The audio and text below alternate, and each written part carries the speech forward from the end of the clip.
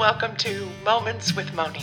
I'm so glad you're here, where we ponder life from a biblical perspective, where salt makes us thirsty and light exposes darkness. Come, let's ponder these things together.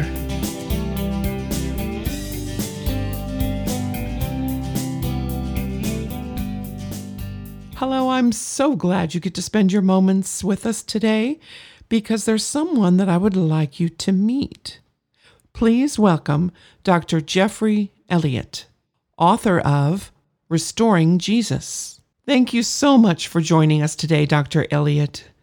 Would you mind telling us a little bit about yourself? I used to be an engineer, and then I was a pastor, and now I'm the pirate captain at a mini golf. And so I've had a very varied background, but I was an electrical engineer for about 20 years, and I've been a pastor for a little over 22 years. And just recently, my wife and I, we opened up an indoor mini golf.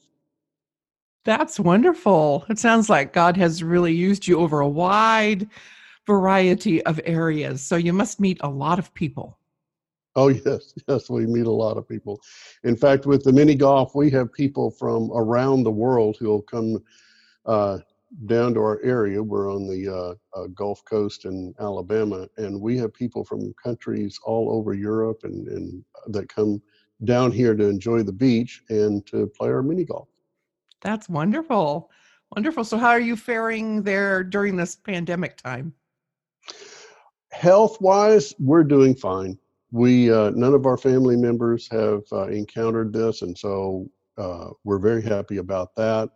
Financially, of course, we had to close the mini golf, and so that's been a little hard on us. But otherwise, I mean, spiritually, I believe we're doing great because we know that God is always with us, no matter what we go through.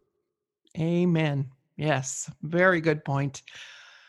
So, you're down there now, but where were you born and raised? Can we hear a little bit about your background there? Sure. Originally, I was born in Clarksville, Tennessee, and lived there until I went off to college.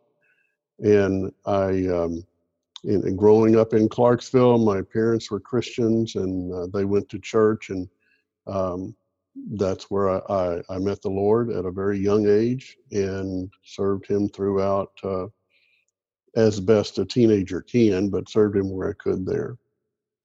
Wonderful. Yes. I'm glad he got a hold of your heart. And so where did you say you're located now and what brought you there? Well, we live in Daphne, Alabama now. Our daughter and son-in-law lived down in the Daphne area, and my wife's father lives in this area as well, and that's the last parent that we have alive. So we just wanted to get closer to family, and at the time we were not pastoring a church, and we had the opportunity to move and decided it was time. Always nice to be near family. That's good. It is. It is. Yeah. So you mentioned you did get saved as a teenager. Would you say there's been any spiritual transformation since then? Yes, actually, I was saved at the age of 7. Oh, But as a teenager, I wanted to try and serve God. And so, whatever areas I could find within church for me to serve, I did. But when I went off to college, I didn't have a church, and I wasn't going to church because I didn't know anybody in the area. And just kind of fell away from the Lord at that time and got into a discussion with a friend of mine at the end of my freshman year about biblical topics. And we came from different perspectives. And I realized while I tried to be a good Christian while I was young, I really didn't know very much about the Bible or even my own beliefs. I kind of parroted what I could remember in sermons, and it really bothered me. And so that summer, I wanted to look up some things in the Bible, read them for myself, and be able to defend what I believed. And plus, I wanted to know whether or not what I believed was actually in the Bible. So I began reading the Gospel of Mark. mhm. And in the process of that, I expected it to be a very difficult thing to do. But I fell in love with reading the Bible. And I had made a covenant with God and with myself that I would read one chapter each night, and I would force myself to do that just to get through it. And I found out that I didn't want to stop at one chapter. I wanted to know what happened next. And as I began reading it, I once I finished the Gospel of Mark, I went to Genesis and I just started reading at the beginning and read all the way through the Bible, and found out that there was so much I learned in just reading it, more than all of my years in church and Sunday school and all the sermons I had heard. Reading it myself put everything into place, helped me to get rid of some worldly ideas about the Bible and become more biblically literate. That is wonderful. Yeah, we all have that spiritual journey, and I love it when we actually get to the book of the Bible ourselves and read it and come away with the truth that God has given us so that it is stuck in our hearts deeply. That's Yes, wonderful. Yeah. Salt creates thirst, doesn't it? You have a it little does. taste. Yeah. You have a little Yeah. taste of the word and you got to have more. Yes, yes. So, how is God using you now where you're presently at in ministry or work, speaking, writing? Are you doing any of those? Well, all of those. I have written a book, but I'm also working on a couple of other books that I'm doing the research for right now. I do some pulpit supply whenever that I'm needed, and obviously, we're active in the church here, even though I'm not pastoring. And I also work with pastors in doing some uh, professional coaching with them, executive coaching, and I do training with church staffs through leadership training. Wonderful, wonderful. So you're helping others now at the other side, on the other side as Yes. they're beginning. That's great. Yeah. So when did you become interested in becoming an author or writing? How long ago? Um, in the fourth grade, Fourth grade. Yay. I started a school newspaper, Mm. and I got two or three of my friends together and assigned to them different sections of the newspaper, and they would write a little something. We'd put it all together and mimeograph it off and sell copies of it for a penny to other classmates. Uh-huh. And I had a friend of mine who was an artist, and we put together a little book. I would write out some stuff, handwritten, and he would do the drawings for it. It was about a pet lizard that I had, and we made up adventures for him. And so we were, obviously there's only one copy of the book, but we, it was a lot of fun there. And in fact, I just recently got some papers um, from my mother. She passed away, and as we were going through stuff, she had saved a lot of my stuff I didn't even know she had saved. And I had tried to write a regular long book as a child, um, in the eighth grade. And I Mhm. actually grabbed up my notes and thought, I might be able to do something with that now. And so I'm looking into whether or not this is actually a feasible book idea or not. Good, good. Oh, yeah. It's always good to go back to those old journals and pull those things out, see what God did way back then and how he's grown it throughout the years, huh? Yes. So I see as I went to look at your book online, I saw that you've written other books, but the book that we're going to talk about today is called Restoring Jesus. Is that right? It is. Yes, it is. Yeah, it looks like a wonderful book that has a very timely message for today. So, what brought you to the point of realizing that you needed to write this particular book? I'm very concerned with the image that people have of Jesus in the world today. And statistics show us that as you go from older generations to more recent generations, the percentage that believe in Jesus or believe in God keeps dropping and dropping and dropping. And I'm very concerned about our young people and their rejection of Jesus Christ Mm. based upon really a false image that has been created by the media and some in academia. There is this idea I see over and over in social media and online presence that Jesus is a horrible person. And Mm. that if you believe in Jesus, it's all blind faith, and there's a lot of appeal to science and uh, believing that science has somehow disproved or shown Jesus to be false or something. And I've even read articles about how Jesus never actually existed. He's a made up character. I believe that most people sitting in the pews in churches do not have the tools that they need to be able to talk with their children and grandchildren Mhm. about, why do I believe in Jesus? How do I know Jesus is real? And how do I know that he is the Son of God? How do I know that he is the Messiah? And so I wanted to write something that was accessible for everyone, that would be short, not a big, long, giant book for people to have to read. I wanted them to have access to it so that they could understand that faith does not have to be blind. Mhm. It is backed up by eyewitness testimonies of proof that Jesus was God. Why did the apostles just believe some guy that appeared out of nowhere who was a carpenter from a little fairly unknown town, fairly unimportant town, and suddenly just believe this guy was God? And they recorded all of that in the Gospels. And that's why I wrote the book. I wanted to get that into their hands for them to have the evidence that says, look, here, this is why I believe Jesus is God. This is the evidence that I have. Wonderful. Yes. Very timely message for today because the Bible is being attacked more and more every day. Yes. Yeah. Yes, it is. Yeah. It's good to, I was able to read a little bit of it online on Amazon, the little excerpt in there.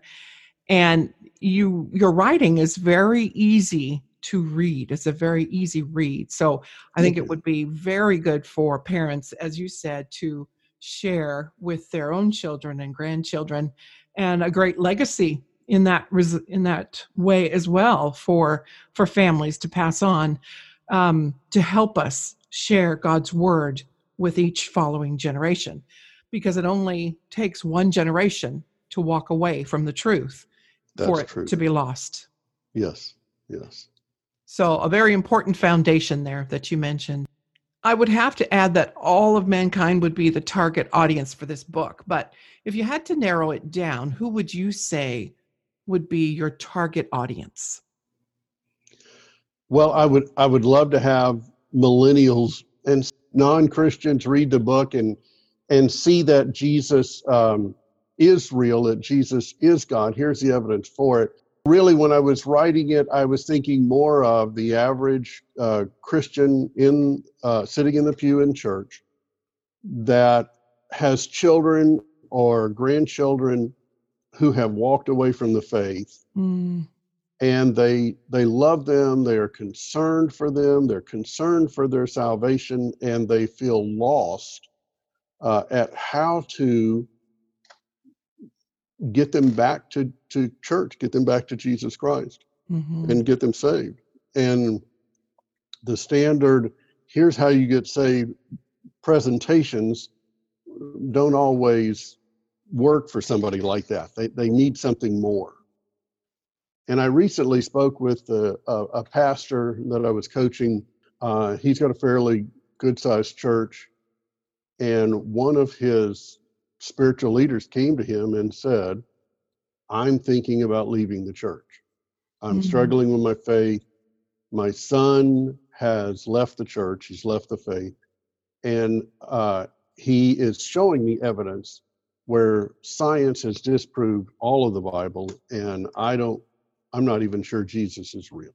And so here's a man that's struggling with all of that. And this was before I wrote the book, and this was just another reason for me to write the book, another encouragement. And I talked with that pastor, and he was like, "What? How do I help somebody like that?" And I said, "Well, we went over a few things, but the book was written for people like that, so that they can see, yes, there is evidence within the Bible that proves that Jesus is God, that proves he is the Messiah. And here's why you can believe in him." And I was talking with a previous church member just the other day on Facebook, and she shared with me that um, during this pandemic, she started reading the Bible all the way through for herself. She'd always read, um, whatever the sermon was about or whatever Sunday school lesson was about, but she'd never just sat down and read the whole Bible herself. And she decided to do that, at least with the New Testament. And she said she absolutely loved it. And she's a senior citizen. And Mm-hmm. this is the first time that she's actually sat down and done that. Yeah. And so I feel a lot of people do not have the tools that they need in order to be able to share with their loved ones. Yes, I've come across that many times myself. You'd be surprised how many elderly haven't really even read the Bible themselves. They're just going on things that they've been told all their life. So whether it's from millennials to what are we called? Boomers Yeah. and even beyond that, we all need the foundation of the Word of God. That's the Yeah. most important part. And then I remember Charles Spurgeon would comment, those that do know the Bible themselves, it's our responsibility, I think, like you did in this book, to cut it up into bite-sized pieces and be able to serve it to others until they're ready to be able to serve their own meal of meat from the Bible. Yes. Yeah, we need to help them get from the milk, just like a baby needs the milk until they can get to solid food on their own. God says to Yes. grow in wisdom, taste and Yes, see ma'am. that he is good. So yeah, I'm really appreciative of the book that you have written. So I'm Thank you. happy to be able to help and share it. You mentioned there's a leadership training thing that you do. I'm glad to hear that you're doing that with the pastors as well. Do you want to share a little bit more about that? I mean, can we see that online anywhere? Is it just local or do you do it online? How does that work? I don't do it online, honestly. For something like that, I'm more of an in-person kind of guy. Okay. But while I was a pastor, John Maxwell was one of the mentors that were out there that I read his books and saw his videos, and they helped me tremendously in becoming a better leader within the church. And I truly believe that for church leaders, leadership is one of the things that is severely lacking with pastors and associate pastors and youth leaders, and a lot of them do not even realize that that's the missing piece that they're looking for. And few years ago, I came across the opportunity to go through some training with John Maxwell and to join the John Maxwell team.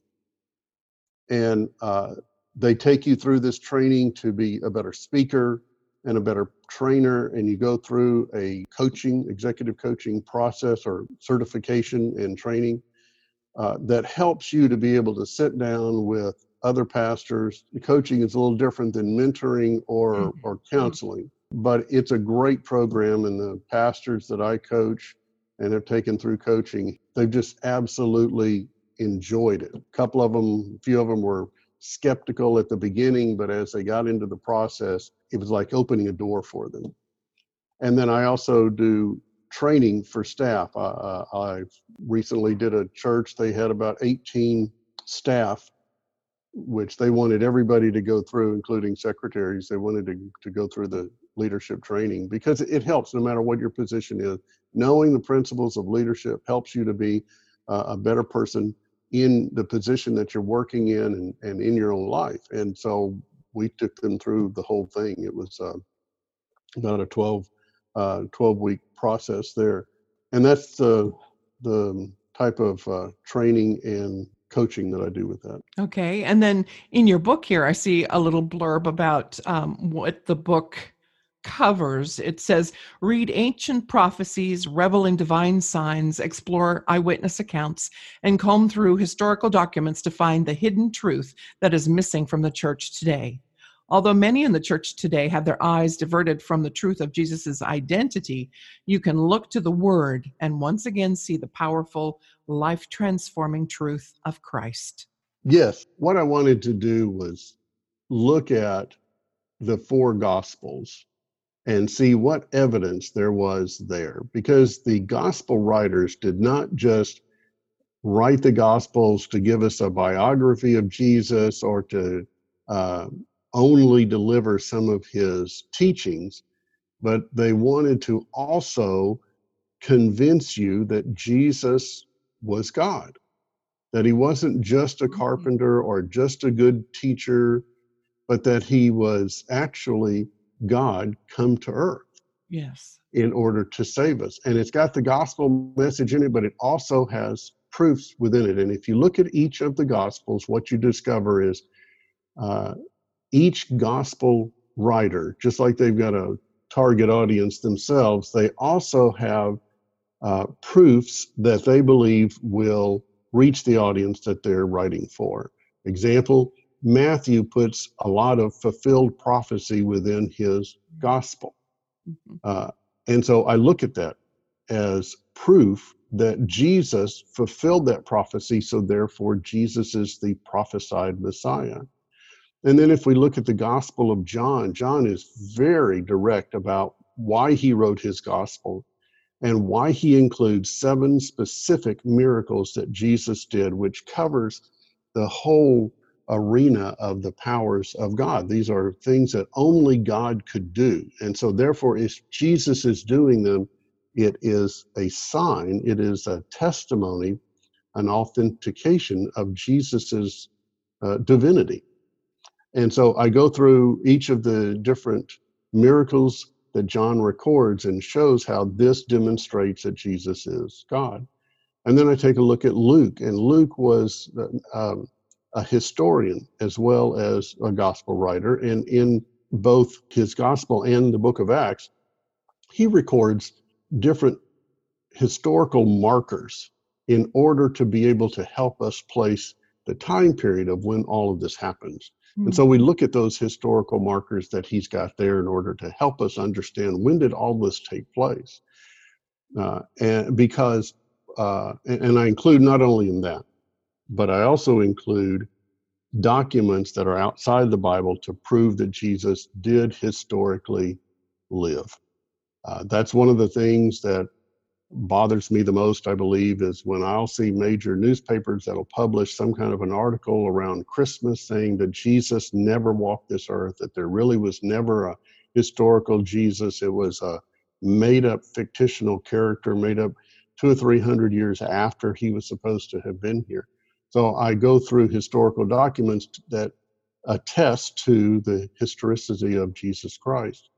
I include those in there. And then for the Gospel of Mark, he is so focused on the urgency of knowing Jesus Christ and the urgency that the kingdom of heaven is at hand, and that Jesus is he's God come down to earth. And so I look at his message of the gospel that he has there, and it's kind of the summation of the book with the Gospel of Mark there. Wonderful. Yes. And we certainly see that all around us. The kingdom of heaven is at hand.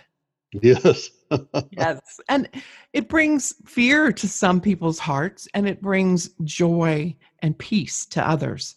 Those that know Jesus, we find peace in these words, and we want to share it with others. So I really thank you for writing this book so that we can take a look at the real Jesus, restoring the real picture of who Jesus is. Is there anything else that you would like to share with the listeners, where we can purchase your book or find you online, anything like that? I'll be putting show notes, so all the specific links will be in this episode.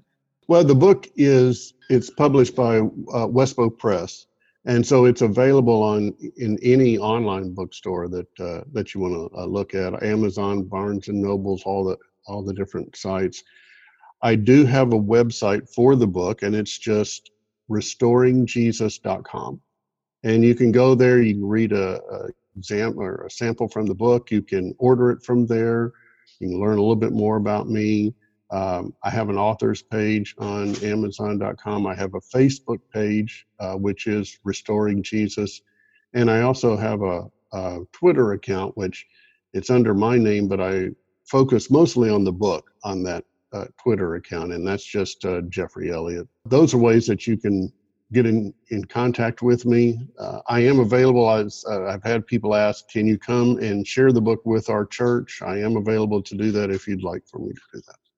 Okay, so what's the best way of all of those choices for people to contact you if they have a question about the book or speaking? Honestly, it's probably Facebook. Okay. It'll be my Facebook page, Restoring Jesus. All right. And you can just private message me there and ask whatever questions. You can ask them right on the page if you want to. Okay, and I'll put that link in the show notes as well. Thank you. Thank you. Thank you so much for allowing me the opportunity to find out about your book and share you with our listeners. And I pray that this will be a blessing to parents, to everyone, the whole world. If it's about Jesus, it's a good thing. About the real Jesus, it's good for everybody to read. So, yes, and I appreciate you having me on. It's a great honor to be on with you, and I really appreciate you giving me this opportunity. To God be the glory. Amen. Amen. Thanks again. Bye-bye. Bye. You can find Moments with Moni on any Apple or Android podcast player, or at my blog, Moments with Moni, or on a new community Facebook group. Come join the conversation. Thanks for listening. God bless you.